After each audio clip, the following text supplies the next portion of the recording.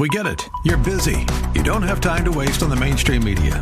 That's why Salem News Channel is here. We have hosts worth watching, actually discussing the topics that matter. Andrew Wilkow, Dinesh D'Souza, Brandon Tatum, and more. Open debate and free speech you won't find anywhere else. We're not like the other guys. We're Salem News Channel. Watch anytime on any screen for free 24/7 at snc.tv and on Local Now, Channel 525. The following program is sponsored. Today on Know the Truth, Philip DeCourcy sits down to interview the Masters University president, John MacArthur. You're not really educated unless you know the truth, and the truth is revealed in the Word of God. The truth about creation, the truth about the beginning and the end, man, sin, marriage, everything that's laid out in Scripture that gives structure to life and makes sense out of it from God's perspective. That's the truth. And to even imagine you're educated without knowing that is a deception.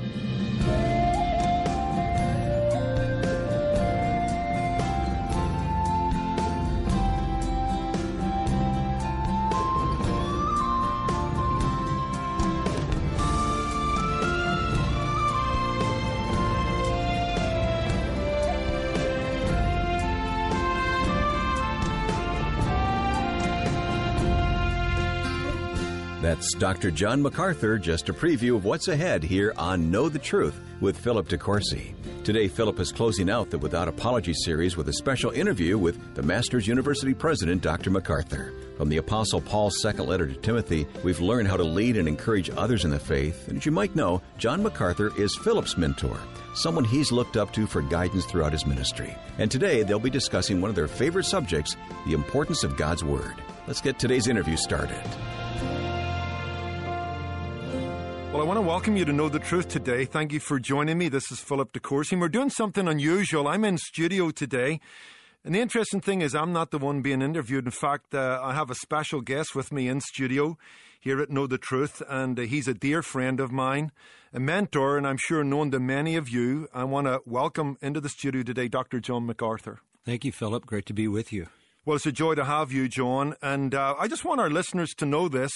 Many, I think, do know this because I refer to it often in my sermons. Maybe many do not, but I'm here because of you.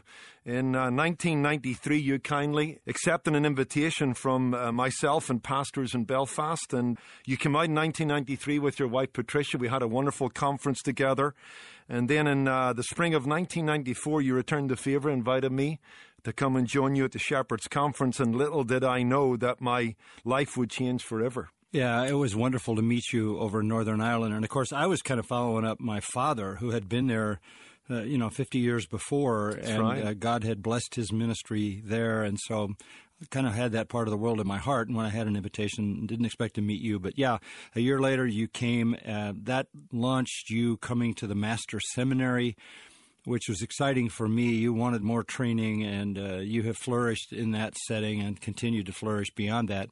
And then you were able to become pastor of a church in our area, which you were, 4 or 5 years maybe? Yeah, I think it was 7 or 8 years Well, at you were there that Placerita, long? right beside the Master's College then, now the university. Yeah, and so we've kept that friendship going through the years, and just a pleasure to know your wife, June, and your beautiful daughters who came through the Masters University and have been a blessing to everybody who's known them. And then you came to me, I forget exactly what year, and said, what about radio? Maybe there's an opportunity for radio. I have some guys that might want to do that, and I've always encouraged you to do that. We need faithful, biblical expositors on radio, and God has put his hand on that, and it's just continued to grow, and that's exciting for me. Well, John, again, I've acknowledged it to you privately, and I've done it often publicly, but it's a joy to be in your company with our listening audience and to acknowledge just how much I am thankful for your life and your investment. I know I'm only one of hundreds of men, both here in the United States and across the world, that you have invested in. And I want to just thank you for years of faithfulness. Your pulpit at Grace Community, your ministry in books and in writing has just been a benchmark for me. And I have only sought to rise to that. And, I know that you're one that emphasizes the sovereignty of God. And I look back on my life, and that trip to Northern Ireland was something that was to change me. In fact, you and I have talked about that little footnote that when your father was there, Dr. Jack MacArthur, during an evangelistic campaign in the 50s, that was during that campaign my own father got saved. Yeah. And so, it's amazing, halfway across the world how our lives have intertwined, and God has used you to open doors, and, I'm deeply thankful. And so I'm thankful that you've spared a little bit of your time to come into the studio, because this week on our broadcast at Know the Truth, we have aired 2 messages that I preached in the spring at the Masters University, and here we are in the middle of the summer, and we thought it would be good just to finish out that week of broadcasts with me and you reflecting on both institutions, the Masters University and the Masters Seminary, that have proved to be seminal in my life. Number one, you've referred to that. My 3 daughters have had the privilege of graduating from the Masters College then, the university now, and you've trusted me with being part of the trustee board, and I count that a rare privilege. But I look at my girls and the benefit they have gained from that education, the friendships they made, the godly professors, the kind of high standards you set as a president. I want to talk about that. And then, as a graduate of the Masters Seminary, besides the grace of God and His mercy in my life, what you've invested and what the professors at the school have invested, if I'm anything in terms of an effective minister of the gospel, I want to acknowledge that the Masters Seminary has had a big hand in all of that. So let's maybe begin by talking about the university. This was, I think, originally LABC back in 1927. You came to be president in 1985. It's been an adventure and a journey for you, and you've talked about it often at the board members. But what excites you today about the Masters University, and why do you believe that it has as much an important role today, if not more today, in our world for families and young people? Well, it's always been important, because the most important thing in the world is divine truth. And whoever has divine truth is therefore the most important. We used to say that the leader is the one with the most information. And I would say, in terms of education, you're not really educated unless you know the truth. That's right. The truth. And the truth is revealed in the Word of God. The truth about creation, the truth about consummation, the truth about the beginning and the end, man, sin, marriage, everything that's laid out in Scripture that gives structure to life and makes sense out of it from God's perspective. That's the truth. And to even imagine you're educated without knowing that is a deception. There was a time going back in your country and in ours when theology was the queen of sciences. Theology was reigned supreme because God was the priority. That's gone in a post-Christian culture. But it isn't just the absence of truth in universities and colleges. Now they've become maybe the most dangerous place in America, maybe the most dangerous place in Europe, because they are filled with anti-Christian bias, with homosexual bias, with the lesbian, transgender, bisexual community just running rampant over them, and even many who would say they're faith-based or Christian colleges. Yep. Young people are more likely not to hear the truth, but to be led deeper into error in a university than any place I can think of. So if ever there was a necessity for the Masters University, it is now.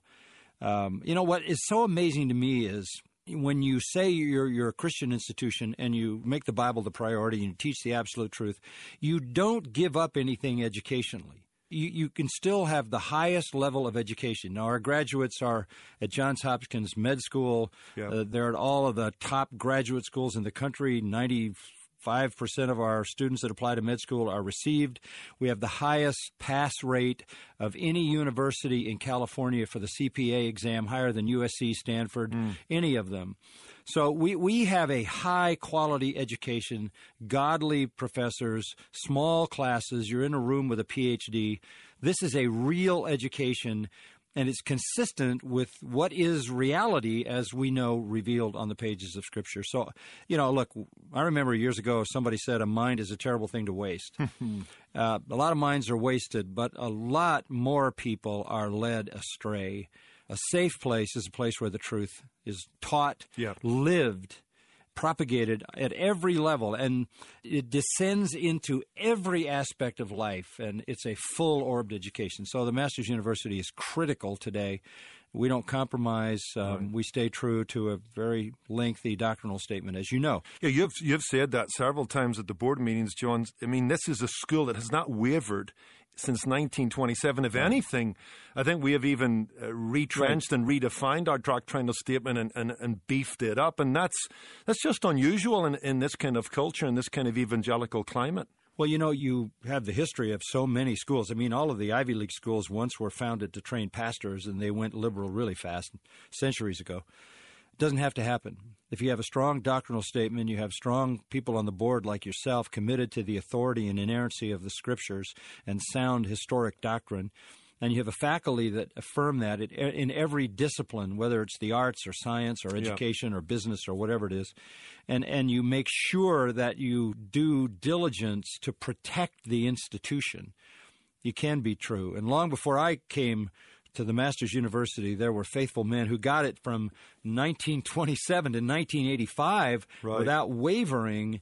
And it is as strong as it's ever been, and we're grateful for that. And our young people are making a huge difference in the world. And then you add to that the seminary. And look, this is, I think, lost on people today. Pastoral ministry, let's just say ministry to the Church of Jesus Christ, is essentially one thing, and that is to disseminate the truth from the head of the church to the church. That's right. And the head of the church is the Lord Jesus Christ, and he speaks to his church through his word. And ministers are called then to explain the meaning of Scripture so that the head of the church can be heard by the church. Right. What do ministers do? It's not about creativity. It's not about being cool culturally. It's not about being savvy. It's not about being a communicator.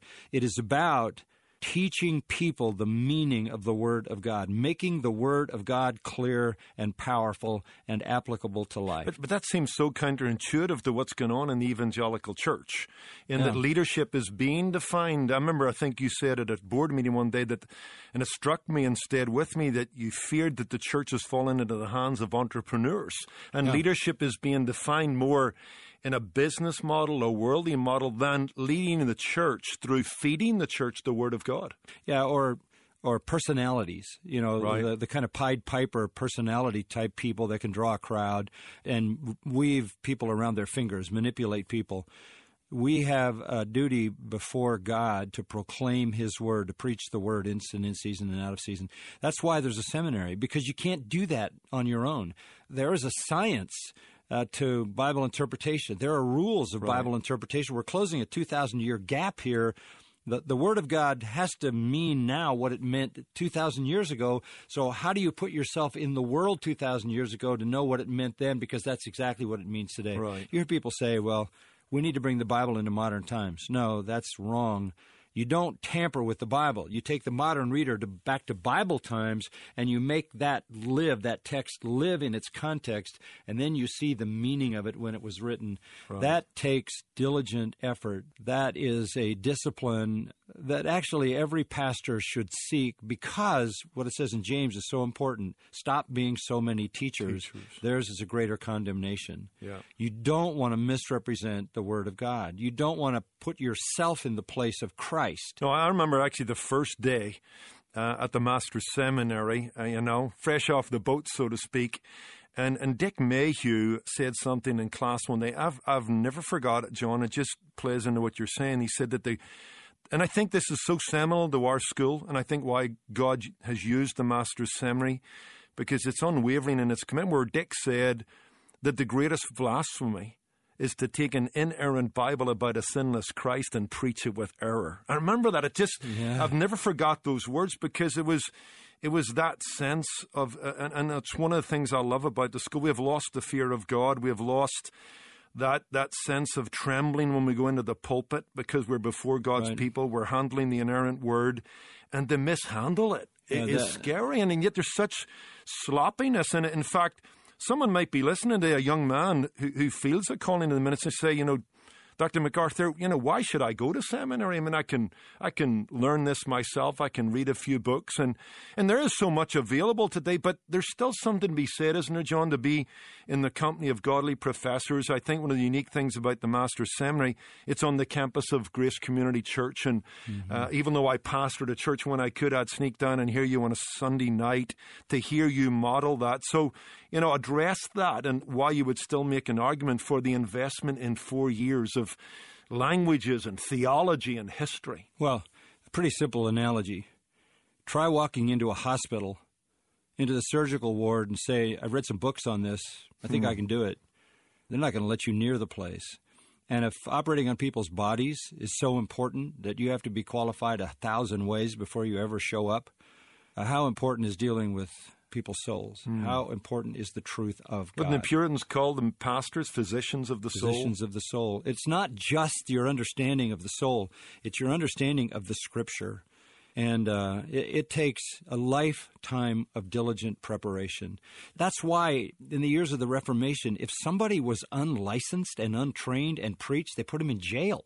Wow. I mean, that you might say they're going too far, but you understand why they did that, because they were afraid of heresies running around. Well, we're not afraid of heresies today. They're all over the place. And unqualified, uncalled, untrained men occupy many, many pulpits and misrepresent the truth of God.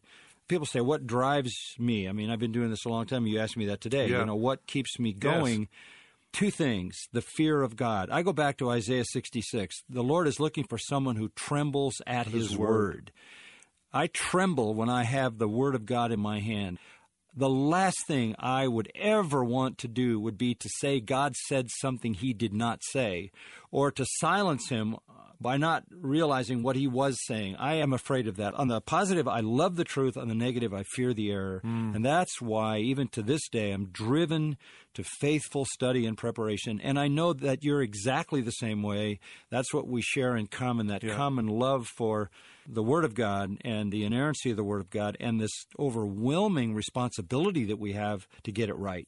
Yeah, and I mean, one of the things I find attractive to both schools, and I think it's part of who you are, and you're unashamed about this, and I think it does address a cultural issue. You've often said that our philosophy of teaching, both at the university and the seminary, is indoctrination. Yeah. And in today's culture, that kind of cuts against the grain. Even seems in Christian circles today, we throw ideas out. There's 3 or 4, and you can kind of pick and choose. Address that a little bit, because I think we're onto the right thing, because there's a faith that's once been delivered.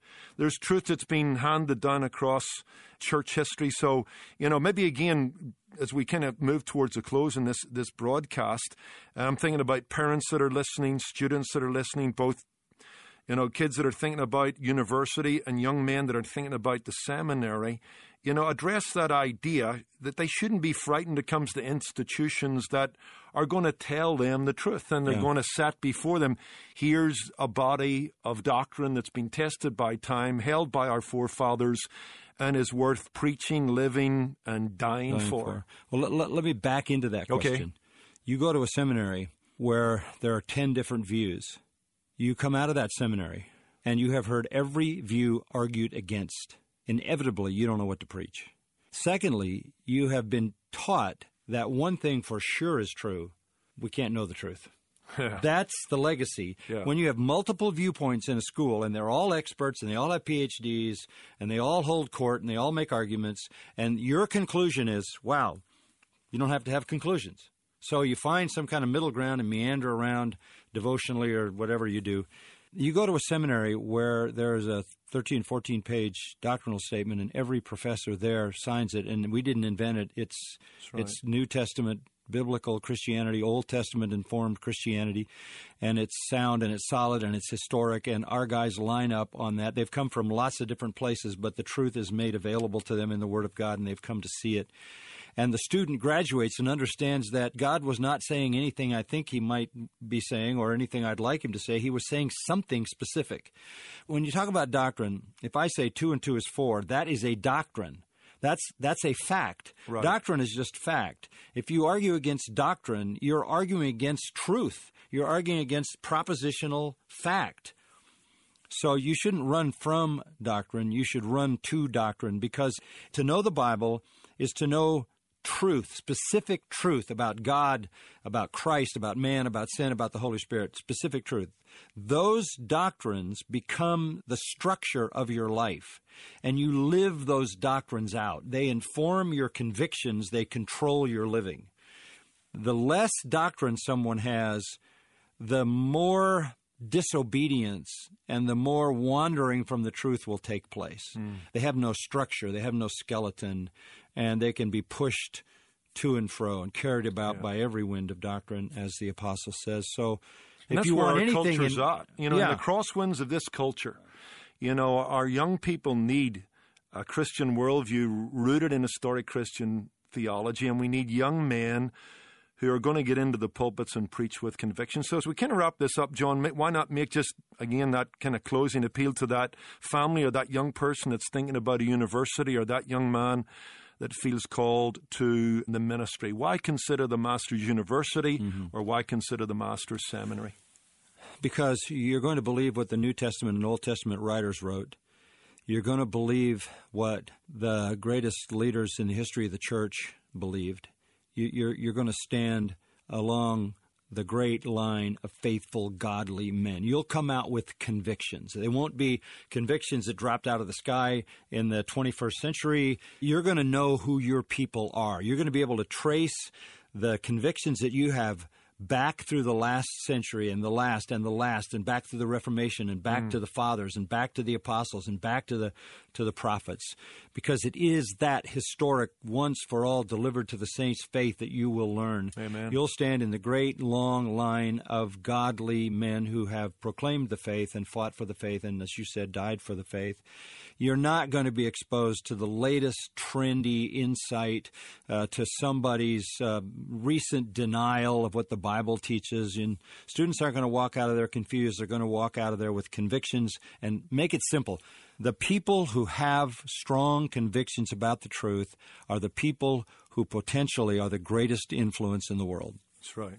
Well, hey, you know, John, I want to thank you again for taking time out of your busy schedule. I am forever indebted to you for your partnership and patronage in my life, and it's a joy to be able to share this time with you, with our listeners. And if you've been listening today and we have piqued your interest in any way, you can go to ktt.org and you'll find links, you'll find buttons both to the Master's University and the Master's Seminary. We hope you'll take time to do that. The book of Proverbs tells us to buy the truth and sell it not. Invest all you have in an education, both at a liberal arts level and at a master in theology level, that will stand you in good stead for years to come. Thank you for joining us. And again, John, thank you for being with me in the studio today. It's a privilege, Philip. Thank you. Thank you. What a great interview with Dr. John MacArthur and Pastor Philip DeCourcy. Philip is right in sync with his mentor. On Know the Truth, you'll never hear teaching that spins God's truth to make it palatable to our popular culture. Instead, Philip teaches God's Word completely and accurately so we can encounter Jesus and experience His love and grace now and forever. Join our mission to deliver bold, clear, and convicting Bible teaching through Know the Truth. There's no more important time than now to share the gospel, especially when we can reach millions over the radio and the internet. Call in a generous donation today at 888-644-8811 or go to ktt.org. And when you give a one-time gift or sign up to become a monthly Truth Ambassador, Philip wants to send you a book to expand your view of God. Authored by J.D. Greer, Not God Enough is an important resource for getting an accurate look at the majesty of God. J.D. Greer challenges us to worship, love, and experience our great, big, and magnificent God. When our God is big, our problems and concerns are brought down to size. Don't miss receiving your copy of Not God Enough. Request the book when you support the Bible teaching ministry of Know the Truth, online at ktt.org, or give us a call at 888-644-8811, or write to us at Know the Truth, Post Office Box 30250, Anaheim Hills, California, 92809. And whether or not you give, we'd love to hear from you today. Just for reaching out, we'll send you a CD message from Philip called, Why Does God Allow Us to Suffer? It's our way of helping you draw closer to Jesus. Ask for the free CD when you call 888-644-8811. I'm your host, Wayne Shepherd. We're out of time today, but we'll be back here tomorrow for the start of a brand new series titled Life in Focus. It's another bold and biblical series presented by our teacher, Philip DeCourcy, right here on Know the Truth. Today's program was produced and sponsored by Know the Truth Incorporated. Jesus said, "You shall know the truth, and the truth shall make you free."